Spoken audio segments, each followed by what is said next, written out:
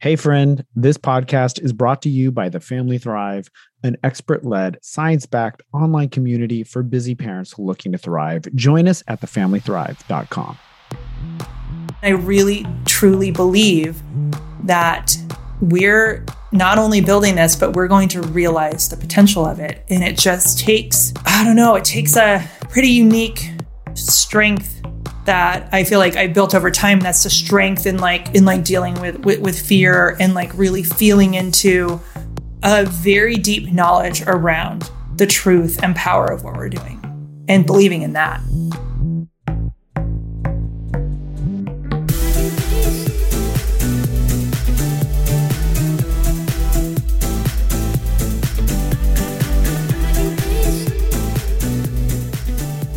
All right, welcome to a special edition of the Family Thrive podcast. It's only Audra and I today. We are the special guests. We wanted to record a podcast just for Childhood Cancer Awareness Month, but we have a lot of other stuff to discuss as well. So we're going to just jump right into it.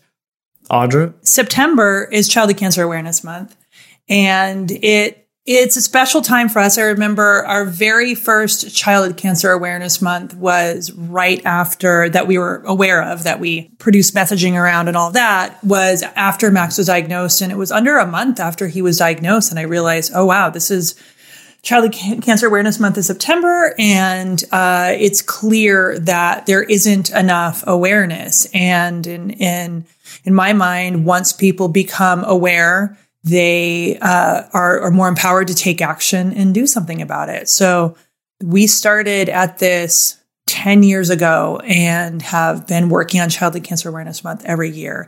And it is really important. Cancer is the number one disease killer of children in the United States. It's a really, really big deal.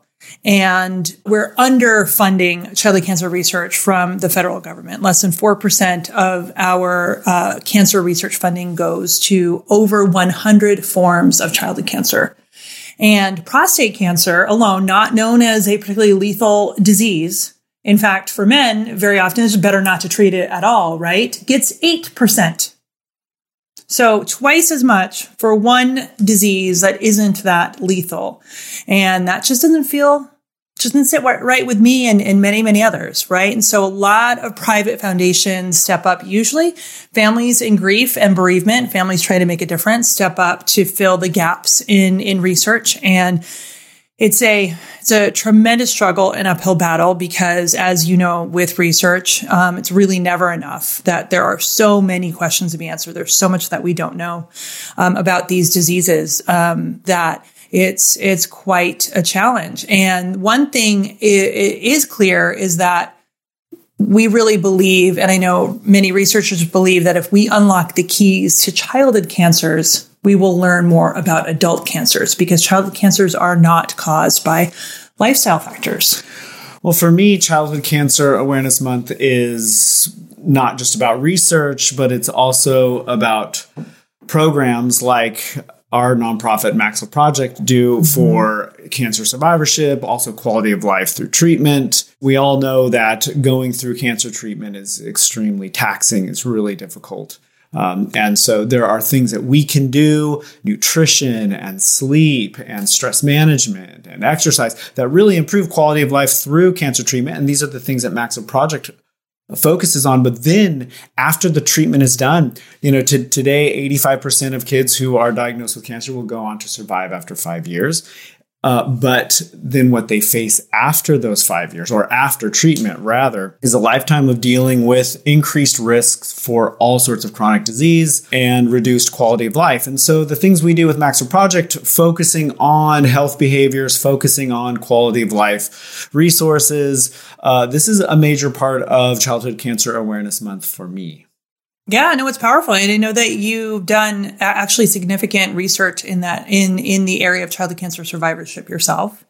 You became a researcher with your... I went back to school. You became an official researcher with Children's Hospital of Orange County. You produced the Ohana study. to find a way, different ways to mitigate these risks, to what we would say change the odds. We have been saying for years, the statistics are not destiny. And what does that mean to you?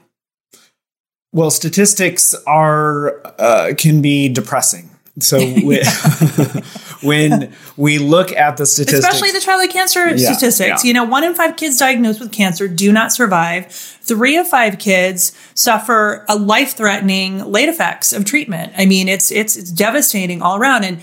And even in the survivorship stats, we're talking about within the first 5 years.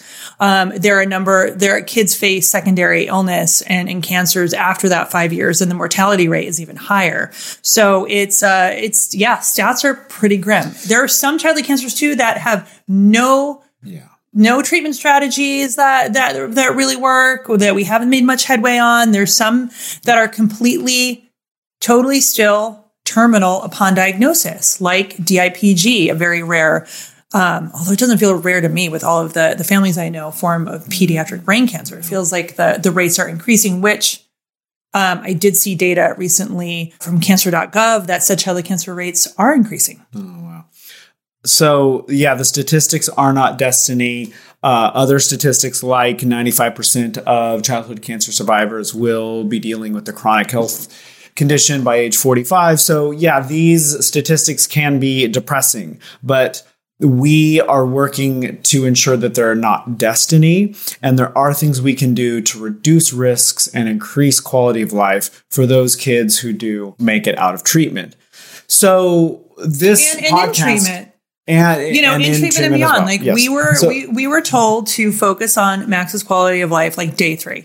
And we took that as marching orders. And in that we found quantity, but we also built a community of like-minded parents, of other parents who felt the same way. Like, what about quality of life today? What about quality of life now? And if we start focusing on quality of life in treatment and in the treatment process, I really believe that it pays off long-term, and it becomes, an approach that any family who has a cancer diagnosis and a childhood cancer diagnosis benefits from. The entire family benefits from the focus on quality of life in treatment and beyond. Yeah. So this podcast episode is not just about childhood cancer. We just wanted to start there, recognizing Childhood Cancer Awareness Month. If you feel called, MaxLove Project, this episode will air right after our Farm to Fork dinner. But for all of Childhood Cancer Awareness Month, we are running a Fork Childhood Cancer campaign. And childhoodcancer.org. You can join the campaign. So Justin's trying to keep us on track. I am going to challenge that. I really do think that this podcast is about us just getting real and being together and being real in what we're working on today, what we're going through, what we're facing, on the other side of everything that folks see that we put out in the world. And so we do have our Farm to Fork dinner coming up, September 25th at Tanaka Farms in Irvine. Is our 7th annual event. It's an incredible event. You can see more about it at mlpfarmdinner.org, but it's been quite a struggle. I just have to share, we could not have the event last year because of COVID. And so we came up with the Fort Childhood Cancer campaign, which was incredibly successful, and the energy around it was beautiful. And I think, I really felt like people were gathering in unity, even in the midst of COVID, to make a difference for families facing childhood cancer and related life-threatening illnesses, and gathering virtually in their homes. Yeah. Fundraising, together online, having their own dinners, we were, online together for our event and all of that. And it was really beautiful. So we continued that campaign this year as well. And that it'll be what we do every September. Fork Childhood Cancer is what we will do every September. It brings together so much of our program and messaging and focus on our mission, part of which is culinary medicine, learning how to use real whole foods therapeutically in the home, because it's one of the few things we're empowered to do in this process, right? It's one of the major things we're empowered to do. In any case, I'm just going to keep it super real. It has been so much more challenging this year with COVID, and I thought it was going to be better. And I'm like really trying hard to keep just like bring really good energy and be in the space that I want to be in. Like around this time of year, it's a space of change. It's a space of making a difference, a space of bringing resources and support to our community, addressing needs. And I really thought things were going to be better. And what I've experienced is so much more focus on people's self-interest and politics and things like that it's like pushed our cause under the water a little bit. It's been feeling like it's so hard to surface it and bring it back up because people are, mostly concerned about, what kind of political views they want to share on social media about, vaccinations and what they perceive to be mandates and, things like that. And it's been really, really difficult for me. So my work right now is not only producing this incredible event where we're welcoming well over 400 people to a working farm for an incredible dinner and celebration of our impact and commitment to continuing to make a difference for the next year and beyond. That's a huge enough thing in and of itself. But working to bring the just powerful, beautiful, healing, connected energy to this has been harder this year because it feels like pushing water up a mountain. And I am feeling the need for others to step up and to be a part of it and to say, let's do better. Let's get it together and let's do better for our kids and families. Like, let's look at the bigger picture and get over our current myopia so we can create a hopeful future for our families and our kids. Like, that's what I want to see. So how does that land for you, Justin? Yeah. No, I hear the emotion and we're keeping it real. And what is coming up for me is that this podcast is going to air after Farm to Fork. So we hopefully will have new listeners who went to Farm to Fork and who are listening to this and who get to hear the burden, the emotional weight that you're carrying moving up to this event. But it's going to be amazing. It's going to be beautiful. It's going to be inspiring. And so we're going to have people listening to this afterwards and saying, all right, like, I got to hear like the real deal. This is what goes onto it. It's not, and it was amazing. Yes. It's very hard work, and part of it is because of the investment that we all have in it, that our hearts are so deeply invested. We are so incredibly inspired by the children and families we serve. And to me, like, they're everything. So it's a very, very big deal. But I do want to thank everybody who is supporting MaxLove Project, who's supporting our events and programming and our fundraisers and for childhood cancer, everyone who's bringing their best to make a difference. It really does make a difference. We have cutting edge culinary medicine for pediatrics. No one else is doing what we're doing in that space. We have incredible collaborators contributing. We have a really innovative app that we're growing that has, boundless resources in it. There's so many things to discover when it comes to lifestyle medicine, health and wellness, guided health and wellness for the childhood cancer journey. And I'm really hoping that more childhood cancer families who are interested in that kind of guided health and wellness platform, who want to focus on quality of life and treatment and beyond, join us in MaxLove Connect. It is a really beautiful space to be together. And it's off of social media, which is something that I'm finding the need to do more and more of. It's safe.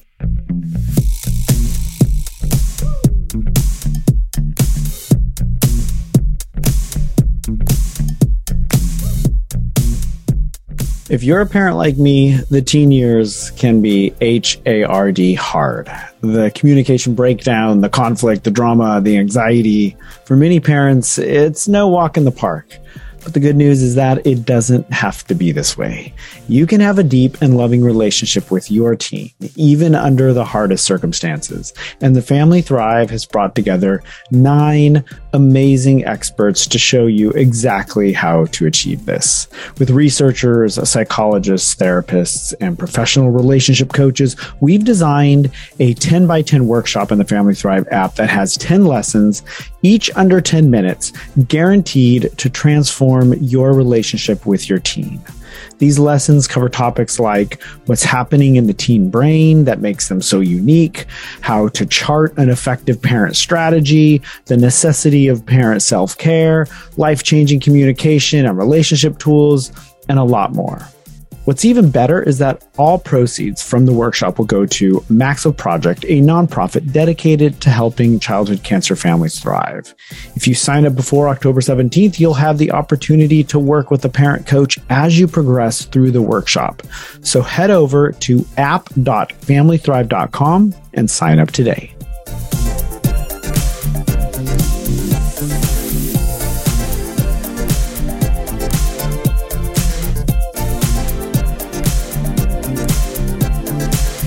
What does this all have to do with the Family Thrive? MaxLove Project is the reason why the Family Thrive exists. MaxLove Project is the like seed. It's the garden out of which the Family Thrive. Yep. So MaxLove Project is celebrating its 10-year anniversary this year. Mm-hmm. So 10 years of making a difference. When we first started out in the space, we were like, no one else was looking at this. Talking about quality of life, health, and wellness in the childhood cancer journey was kind of crazy. And so we were, I feel like, have been pioneers in the space and pioneers in doing it in a way that is alongside standard of care, doing it with our medical teams, doing it with care that we're receiving in the hospital, where we were not trying to create kind of new, totally new treatment paradigms. We're not in the alternative medicine space. We're really in the complementary and integrative medicine, integrative health space. And we have been growing just tremendously year after year doing this work. And every single year, it seems we'd have somebody asking us, where is this for typical families? We all need this. So the health risks that childhood cancer families face, to some degree, all families face. Can you share about that, Justin? What's some of the research that has informed our view of like why the MaxLove approach actually applies to all families? Everybody knows obesity and diabetes have increased. Autoimmune disorders have skyrocketed. Mental health challenges are much more prevalent for young children and teenagers. Parents are under more stress than ever today. So we have all of these stats in the Family Thrive, and we're going to be talking a lot more about them. But one thing that is coming up for me around how MaxLove Project eventually birthed the Family Thrive is that, in the hospital room when Max was first diagnosed and he was coming out of a really intense surgery and he was intubated for a couple of days, and Audra and I were just in shock and taking turns sobbing. And then eventually we both caught our breath and we looked at each other and we're like, we're going to do this. And there's different ways that I remember that. It was, we're going to fight. We're going to do whatever we can. But at the core of this was, we're going to be better parents. Like, we are going to do whatever we can to make sure that we're feeding him the right foods, that we're getting him the right amount of sleep at the right time. Yeah. It was like a realization that we were getting by with what we were doing. We were overwhelmed, working full time, both of us, commuting hugely long distances in traffic, to make ends meet, daycare, like all of the things that any overwhelmed family is dealing with. And you're getting by at that time. I remember being so tired. I remember being so out of shape, just so deeply exhausted and feeling like we're just trying to get by. And I think at that moment we said, you know what? No. This is a priority. We're going to get ahead. We're going to move beyond the getting by mindset. Like it is time to, step up as parents. Yeah. Like what can we do? So the surgeons do what they do. The radiation oncologist does what he does, or she does, so we take him home and we have to feed him. We have to put him to bed. We organize his day. Like, what should we be doing to give him the best chance?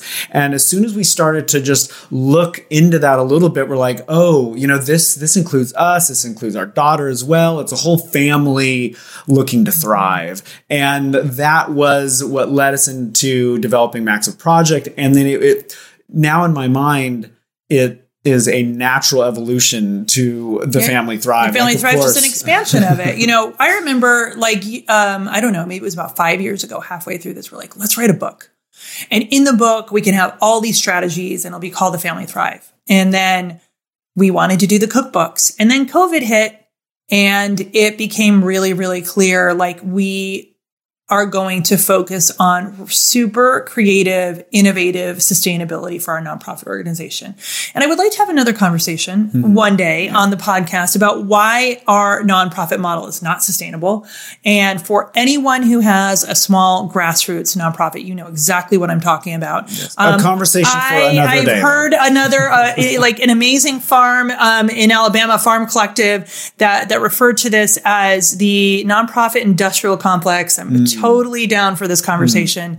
And we needed to disrupt it. And the way that we could disrupt that and provide for MaxLove Project in perpetuity, in a sustainable manner, to be able to make the commitment to be around for forever, not dependent on corporations and, folks' interests, year to year, but to be really much more sustainable and then scalable, is to create a revenue model. And how could we create a revenue model? What about taking the MaxLove Project way, our platform, our health and wellness platform, our mission, our goal, out to the entire world, out to all parents? It's loud and clear what we do benefits everybody. And the more that I talk to doctors and pediatricians, I would hear, oh my gosh, I need this just for our typical, for my typical families, because I have 10 minutes with them. I have 15 minutes with them. I don't have time to go through all of this stuff. I don't have time to address how their burnout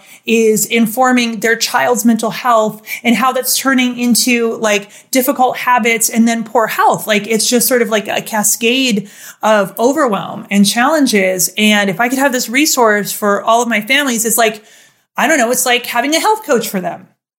And that is exactly where we're headed with the Family Thrive, is we want to be your family's health coach, health and wellness coach. We got you.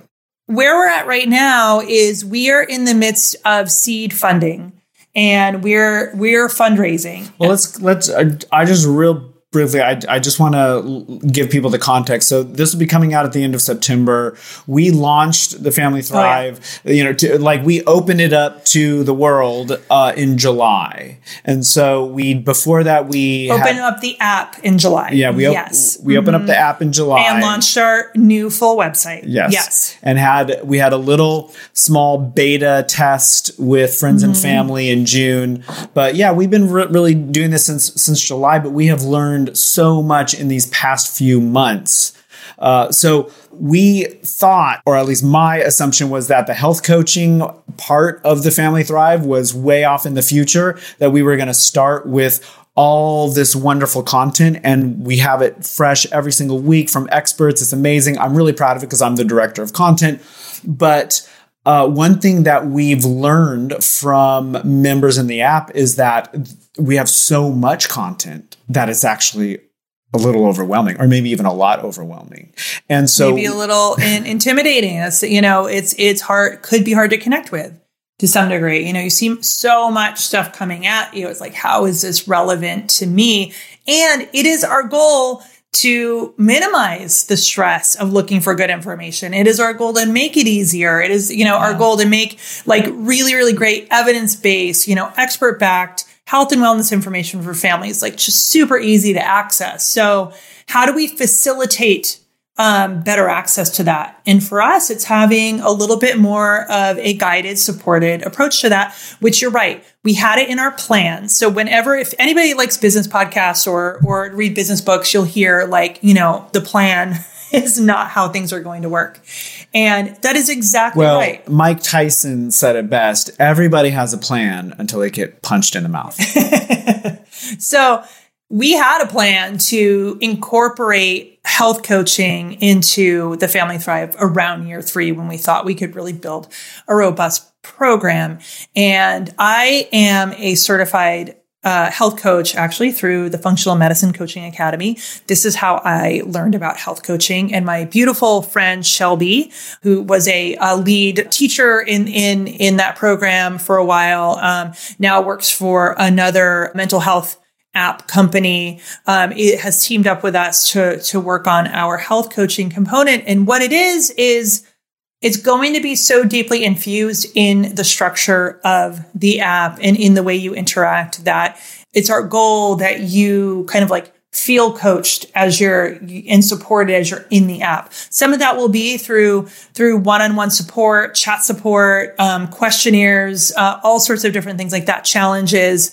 Some of it one day will be, if you want even more, we'll have, a subscription for that. But to start, the app is free to everyone. And this coaching component is going to be free and accessible and available to everybody. If you want to be part of the pilot in our coaching program in the app, you can chat with us anytime. Yeah. So just get into the app. The app is free. And then you can search for Audra and Justin, or Audra separately, or Justin separately. You just send us a chat and we will hook you up. We're going to be collecting a small group to start going through this coaching model. And I'm super excited about it because not only do we have so much just daily fresh content on nutrition and stress and relationships and sleep and all the aspects of life all the aspects of health behaviors that can really improve quality of life, boost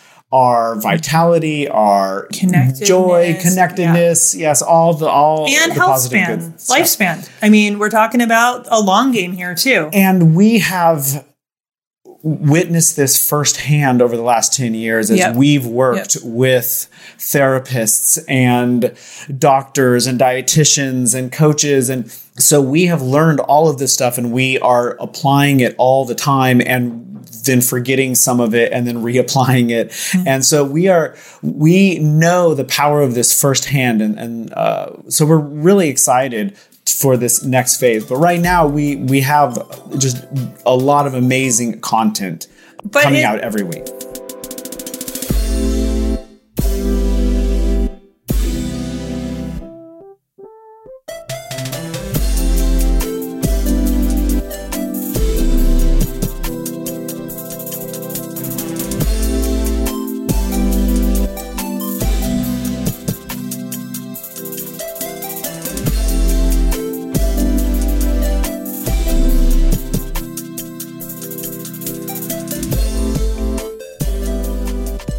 Something that you just said reminded me of the forgetting and coming back to it. I was talking to a friend recently. It was my family's not thriving a lot of the time. We are sometimes, but we're not a lot of the time. So it kind of feels kind of weird to be working with the Family Thrive and I just don't feel that we're thriving a lot of the time. And I was like, oh my gosh, thank you so much for sharing that with me, because that is, I think, the way it is for all of us. I think thriving is not a destination. It's not something that you've achieved.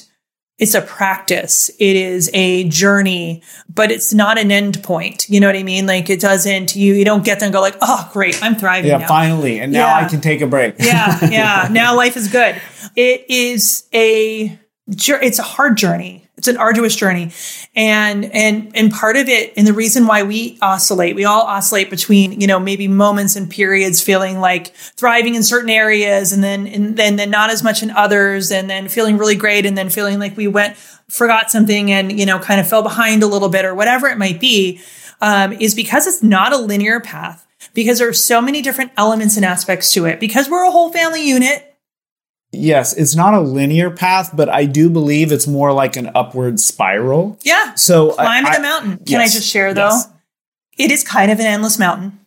Oh, so you have to be in it for the journey, because each step in the climb love the journey feels great, because each step in the climb is like a win. I mean, this is the life we have to live.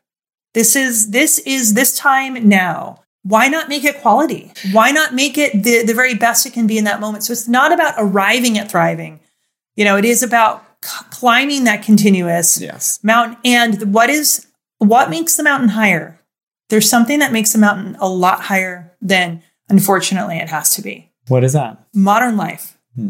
Well, right. I mean, so you take a mountain and then you put like all of these things on top of it that present like even greater obstacles, right? And that's going to be everything from the food we have easy access to poverty and inequity and like some of the underbelly of capitalism. We have environmental, toxins and challenges. We have stresses that we've never dealt with before. Okay, so that's all a downer, but it's what these are the odds that are stacked against us. It's not your fault if you're not thriving. You're facing some huge odds, man. Not let's get your real. fault, right? We are all in this same boat together. We're all climbing this mountain together, or you're sitting, not climbing the mountain, but right. So that's because it can be hard to climb the mountain. That's you the need alternative. To have resources to climb the mountain. That's the alternative: is avoidance, ignoring,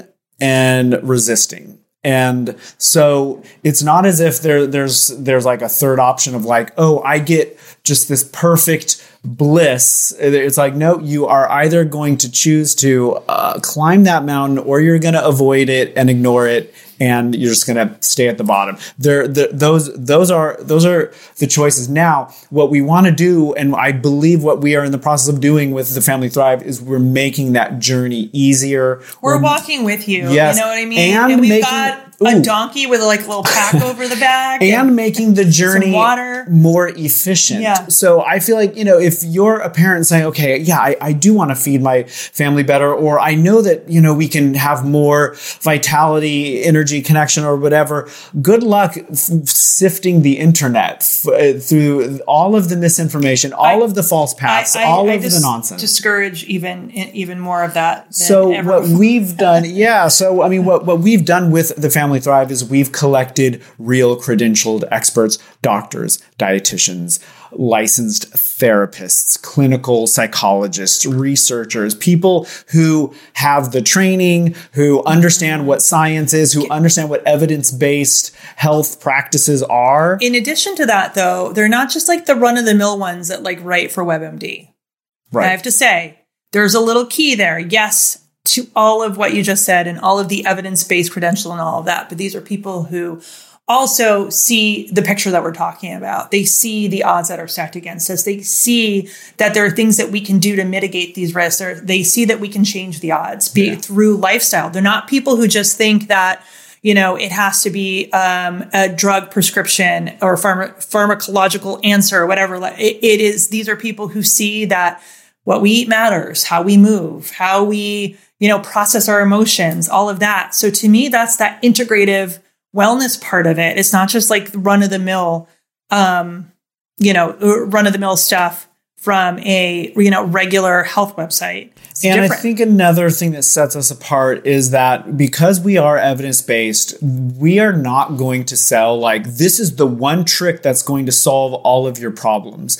Like, there's not one trick. I'm so sorry, but there's not one thing. So that's why, first off, we have Thrive pillars. We have 4 Thrive pillars. It's nourish, flourish, embody, and connect. Nourish for nutrition, flourish for mental and emotional health practices, embody for physical practices that don't generally include nutrition, and then connect about relationships. And all of these have been shown to powerfully affect our health and happiness and wellness. Each one is kind of like a grain of sand that you're just putting on the weight to increase the the likelihood that you're going to thrive, that you're going to have a connected, loving, vital, family. And so it can be something as small as, let's see, I think the week that this podcast comes out, I'm going to be working on an article with an expert on getting sunlight into your eyes in the morning. So it's just simply like 15 to 20 minutes, get outside, get some sun. And so this is a small thing that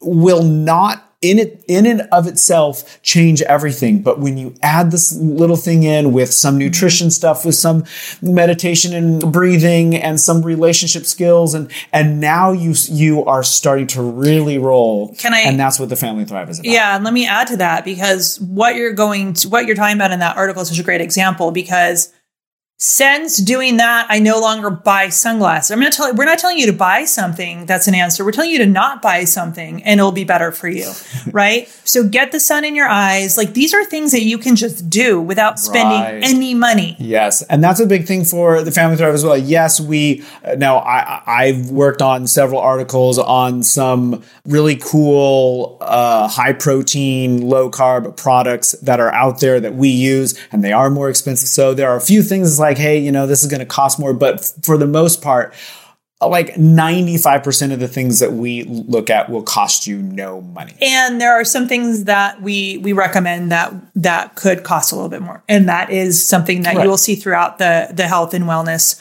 space in general. But as Mark Hyman said recently, it's about time we start looking at food as healthcare, right? You are going to have the opportunity to mitigate the risks and the long-term expenses in your healthcare by making some of these swaps now. And we're totally all about being in it to help make it more affordable.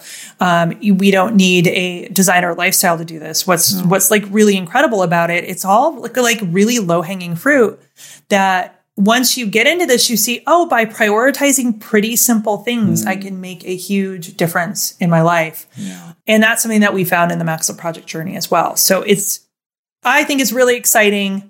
I'm super excited to be getting this out to more and more people in the world. And I want to talk about some of the behind the scenes, things that people don't see.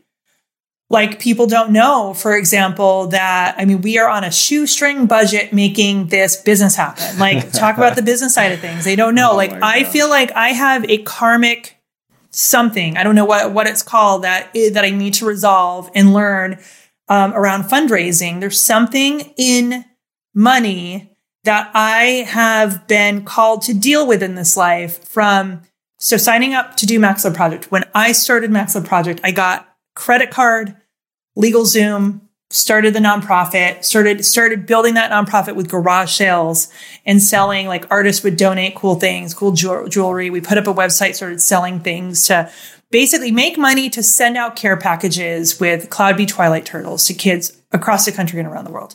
And I got into it to make a difference, to connect with families, to help families walk up this mountain, to be with families walking up the mountain.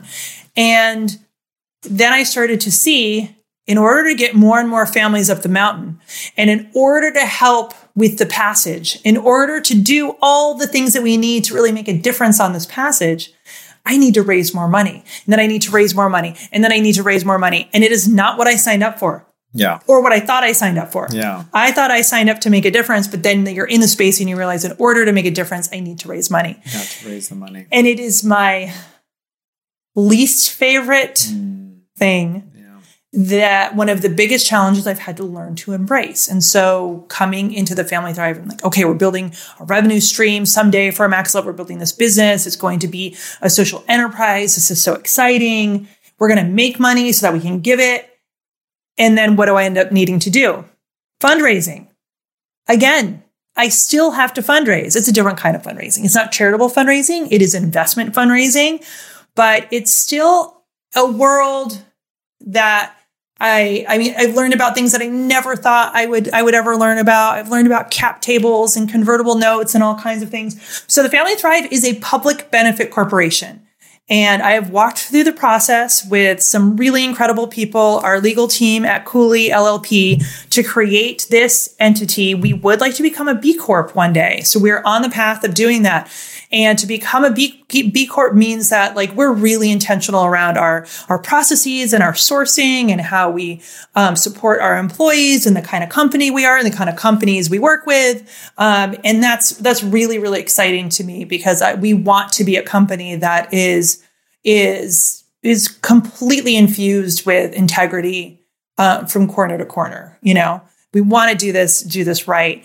And we're in the process of seed funding. And so the goal is to complete our seed round and then move into, by the spring, by the time we hit a subscriber number and a revenue number, that we can go out for institutional funding and work with venture capitalists to really start to realize the dream of the Family Thrive.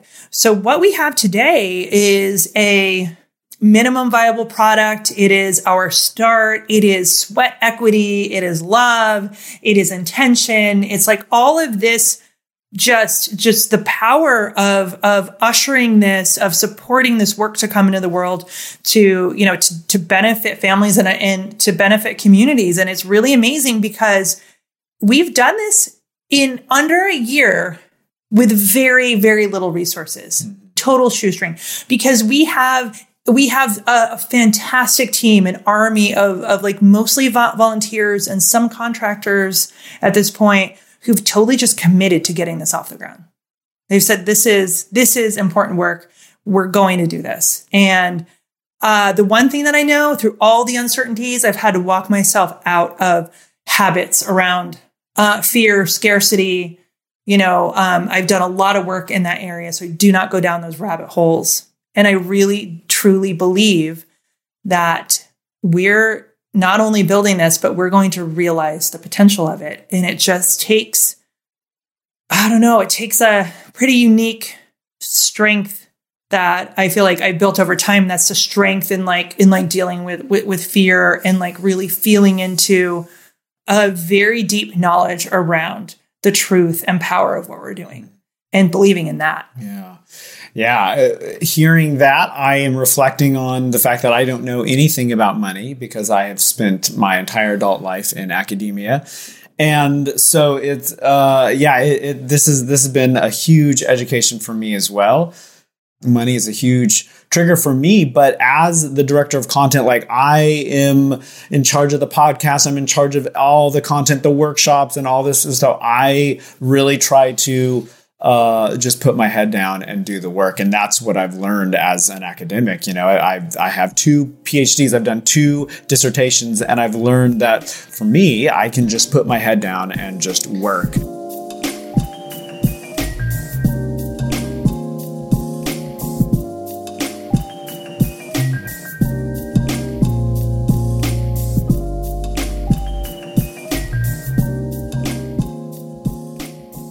That's a good segue into another thing that I thought would be kind of cool to reveal. If this type of podcast could be about revealing the behind the scenes, revealing the kind of like the back end of these projects, revealing what's really going on with us, is we work together. We are married. Live together. We've been together for 20 years plus. Well, we've been married for almost 20 years, and we've been together for a number more years than that. So we've been together for half of our lives. Yeah. We have our beautiful children together and Zeus, of course.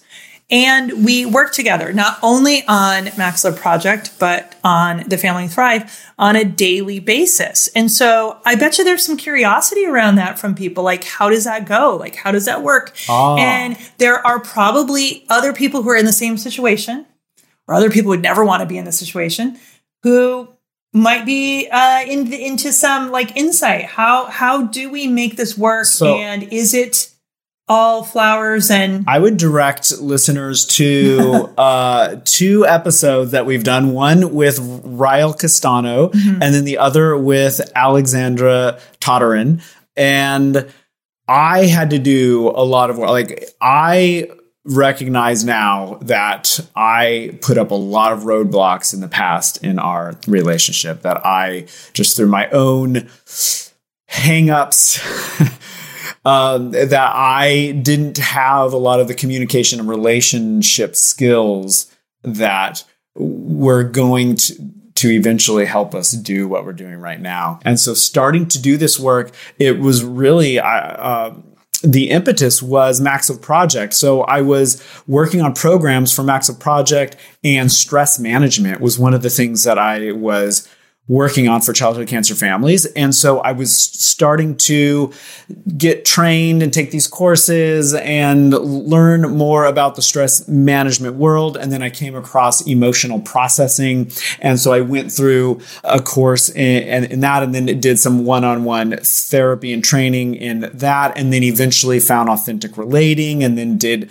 training and coaching in that. And so from my perspective, and then you found internal family systems therapy. And so from my perspective, it was me learning about myself, and then learning some really important communication skills, which the amazing thing about communication skills is that they are free. Like once you know them, then they are free to use. And I think they've been some of the most transformational things that I've incorporated into my own life. Well, it's the combination of the communication skills with the emotional processing, because if you have the emotional processing but no communication skills, and kind of like it stops there. Yes. And then if you have the communication skills but you're not doing any emotional processing, then it's not really helpful either. Yeah. Right? Like it's got to be both of them. Totally. So, do you mind sharing about what happened the other day? Which episode? Which episode did I point out one of my many failings, and then how I recovered? Yes. So when I gave you the heads up, we're having a meeting about creating a new pitch deck, because we're going into a new phase of seed with seed funding groups, and we need to redo our pitch deck. And so I called to give you a heads up that what the meeting was about, and what I received was what? What did you receive? What I heard on the other side of the phone was you kind of flipped out, sort of don't have time, don't this is not on my schedule. This is not on my to-do list. All of the things I have a huge to-do list. I have. So I experienced and what was that like for you? So I experienced a heightened emotional response to this, that I felt if I was to really, I didn't do a ton of emotional processing at the time, but I did enough to know afterwards that I did have an intense emotional reaction, and that I needed to at least relax a little bit around this emotional reaction, and then see in this more relaxed state, how do I want to communicate, and how do I want to show up for not just the Family Thrive as a whole, but for my partner. And so I was able to relax and not doing a ton of emotional processing, which, if you don't know, that would be to get really clear and emotionally granular around what I was feeling, which was probably a sense of inadequacy, of not being able to do all the things that I have so much to do. And so feeling maybe a little inadequate, maybe feeling helpless, that, I'm not fully in control because I've got this huge list, and now this other thing is just piling on. It feels kind of like a tornado or an avalanche. So I was able to at least get to the point where I relaxed around it. And I knew in that more relaxed state, after I took a breath and just calmed down a bit, that I knew that I wanted to show up for the Family Thrive, but also for my partner. And that if I didn't show up, that it would just be more on her plate. And I know that she has a ton to do. So I was able to respond later and say that I'm ready for the meeting. I'm ready to take this on. And you said, I'm sorry. Yeah. That I had? I think I said that I had a tantrum. Yeah. Because I had been talking with other parents about toddler tantrums and toddler meltdowns. And I was like, you know what? There's an internal toddler that was just feeling just really pissed off and out of control. Yeah, this is not what I want. And how often do we as adults have tantrums? Yeah. I mean, I think that's a really great way to put it. It's not just the thing that kids do. We just explode. We just hold it in a little bit better. Big feelings sometimes. Well, we don't bang our head on the floor. Yeah. I hope our daughter did when she was a year and a half old. But the way that we do this, so from my perspective, I think we work together really, really well. I love working with you and we do. And I want to share that working well doesn't mean not having things come up, like when that came up. So this particular instance, first of all, I called you to tell you it was a calendar invite had already been sent and all that, but I called you to tell you about it because I knew you'd need time to prepare. Well, I ignored the invite because I was like, this cannot possibly be for me, because she knows I have way too much on my plate and this cannot possibly be for me. So the interesting part is when this goes down, sometimes these sort of things go down and I'll be like, oh God, he's the worst employee. You would never do this to just a random, what happens random boss when you need to do a quarterly review for your husband? Yeah. So there is definitely more freedom in the relationship for both of us to be very open and honest about how we're feeling. And very often in a work setting, you wouldn't just have a tantrum or just say, no, I don't want to. No, I don't think I should have to do that. And so we are able to be very open. But I mean, I do think that those communication skills are everything, because we do have frustrating times, but we work through them and we grow through them. One thing that I think is frustrating for both of us is I will have a vision for the next thing. And I was for me, it's going from A to H, it's easy. There's nothing in between. There's might be a little bit of things you have to do, but don't you see where we're headed? And you hear it and you'll be I'm mentally mapping the process from A to B, B to C, C to D. You're going like this, I can see every little thing in the steps. Why can't you just see what's out at H? No. We're just doing it. We're going to do it. It's the thing, And so there can be that rub where I'm frustrating, I think because I jump into vision and then I get frustrated with you when you can't jump into vision with me. But we've learned over time that wait about a week and you're usually going to be in it if it's good, because I then have seen all the steps, all the dots and all of that. You have the vision, and then I start to fill in. So I think we're less frustrated with each other, learning over time. We did the Enneagram process together. Have we talked about that on this? I don't think we've talked about that. No, that's in the future. We had a great time doing the Enneagram and learning, and in the particular one that we did, what was the Enneagram Institute? I remember now. My top 3, because they did it more like Strengths Finders, where they give you the list of all of them and where you land. And I have a cluster that's the top 3. That is your bottom 3. And when you see that, you're oh, I totally understand. And what it gave us was a language to use around where we're having challenge. It gave us a way of understanding where the rub is. And that is really important. So it's not that it's easy to work together. It takes work to work together, but it's fruitful and productive, and we work really well together. We're very complementary.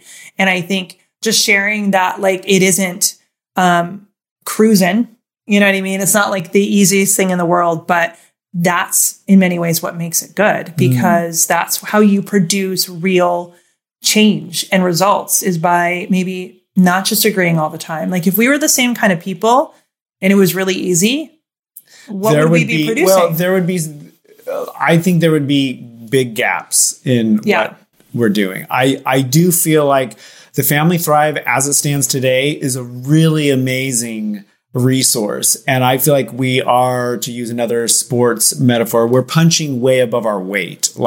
We're producing stuff that I think is amazing. I think the podcast is fantastic. I think the app is great. I think the content is great.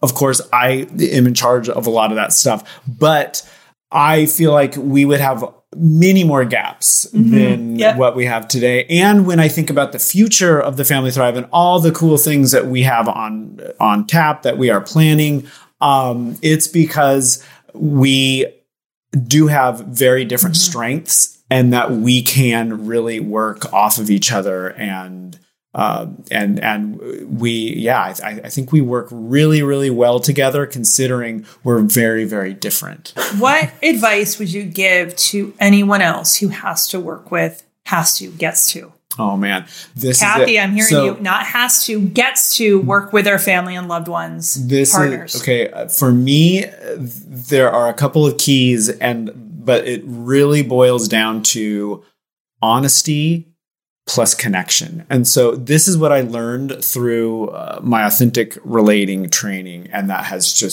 it has been my touchstone, is that if I can be honest and authentic and really just reveal what are my desires here, what are my expectations, what are my assumptions, what are my stories, if I can be honest, and then the key is also remain in connection or commit to connection. Even if I don't feel like I'm in connection, that I'm committed to it, that I'm saying like, I am committed to being connected to you, and I'm committed to growing this relationship, meeting you where you're at. So for me, it's these two things of it's honesty and it's connection, authenticity, connection. And if I can hold these two together and really commit to them both, then I know that we are going to come out in a higher place. We're going to come out in a stronger place.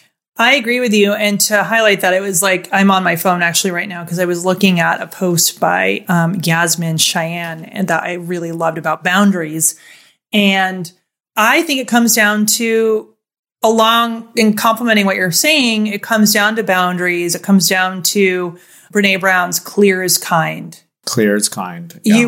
And that's communication and honesty. That's the honesty part. Yeah. Absolutely. And I think the boundaries are important. I think I'm sorry. So the boundary thing, I feel a little off balance hearing the boundary thing. So why do you feel off balance? Because for me, when I hear boundaries, I'm hearing other people who I am not fully committed to. And so I am putting up a boundary like, no, we're not going to go, because I am not committed to like spending my life with you and you being my life partner. So I don't feel like I have boundaries. I think we do have boundaries. I think we have boundaries to say when we want to be in the space of work and when we don't. When we want to, how we want to talk about things, how we want to approach things. Like, it's not a boundary against, I'm not protecting myself from you. It's the space of like clarity where there are times when for you, you have to draw a line somewhere and being clear about that, to say, this is how I want to proceed with this.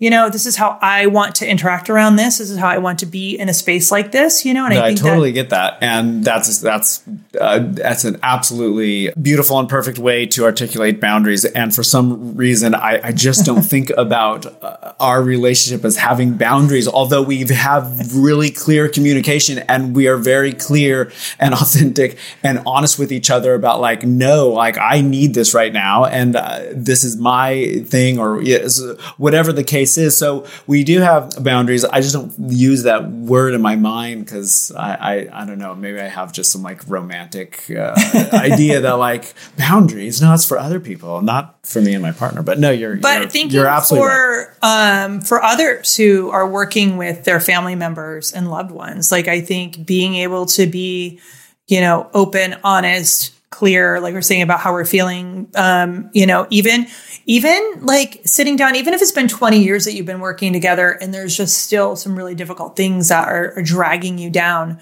Or if it's new, being able to get together and say, hey, can we communicate around some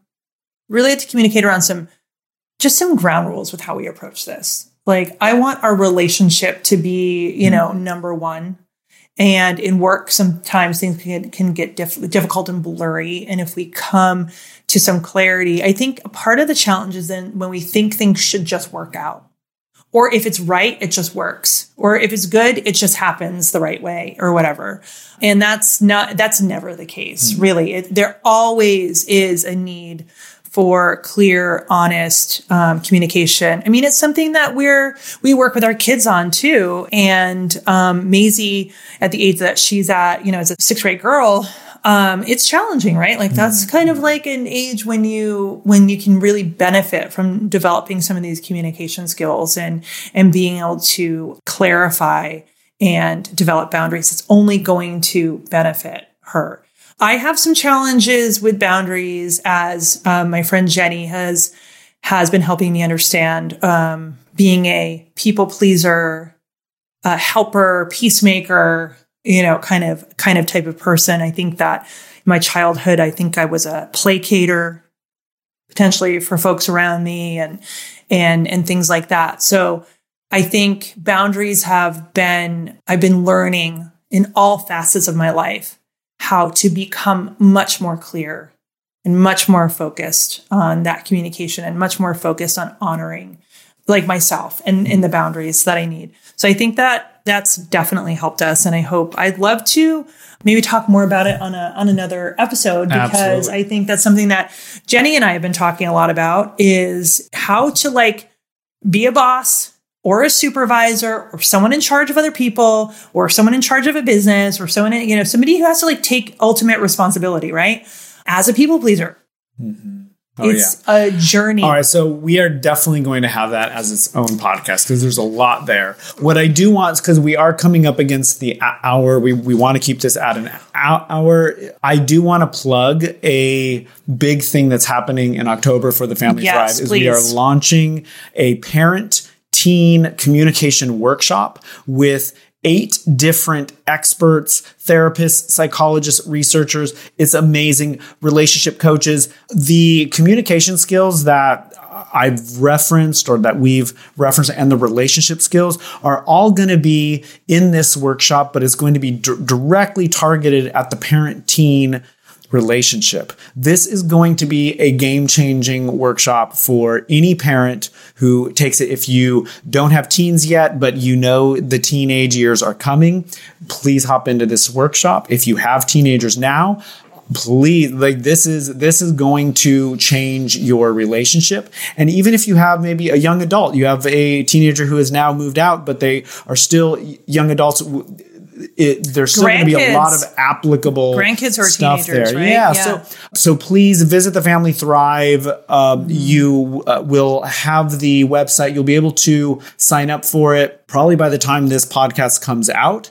And then we're going to start it on October 17th, but you can sign up for it before then. All the proceeds from this workshop will go to MaxLove Project. So this is going to support an amazing cause. Is going to be a game-changing workshop. So please sign up. We're going to be talking a lot more about it in the app, so you'll get more information there. One other thing, our next workshop after the parent-teen communication workshop is going to be in November, and it's going to be all about relationships and partnerships like we just talked about. But it's just going to be a 1-week workshop. So it's going to be really intense. We're working with, again, some not amazing really intense, experts. like work, like intense, like you're going to get a lot in 1 week. in a short period of time. Right. Yes, right. Yes. No, so we're not going to be like putting you into an in-person boot camp or anything. But no. All right. I think that's it. So how can people support us if they're interested in growing with us, growing the Family Thrive movement with us? They want to be a part of this as we climb this mountain. How can they support us? So the biggest thing, if you just want to go straight to it, you're like, hey, just let me into the app. You can go to app.familythrive.com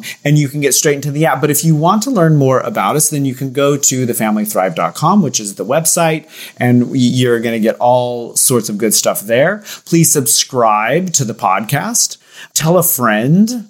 Follow us on Facebook and Instagram. And if you're in the app already, please become an ambassador. You have your own unique link that you can use to send to all of your friends and family. And we have some cool prizes too for people who successfully invite others in. Awesome. All right. Thank you so much for listening. We'll see you next time.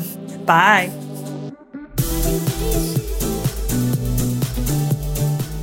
Hey, thanks for listening to the Family Thrive podcast. If you liked what you heard, please subscribe, tell 2 friends, and head on over to Apple Podcasts or anywhere you listen to podcasts and give us a review. We're so grateful you've chosen to join us on this Family Thrive journey.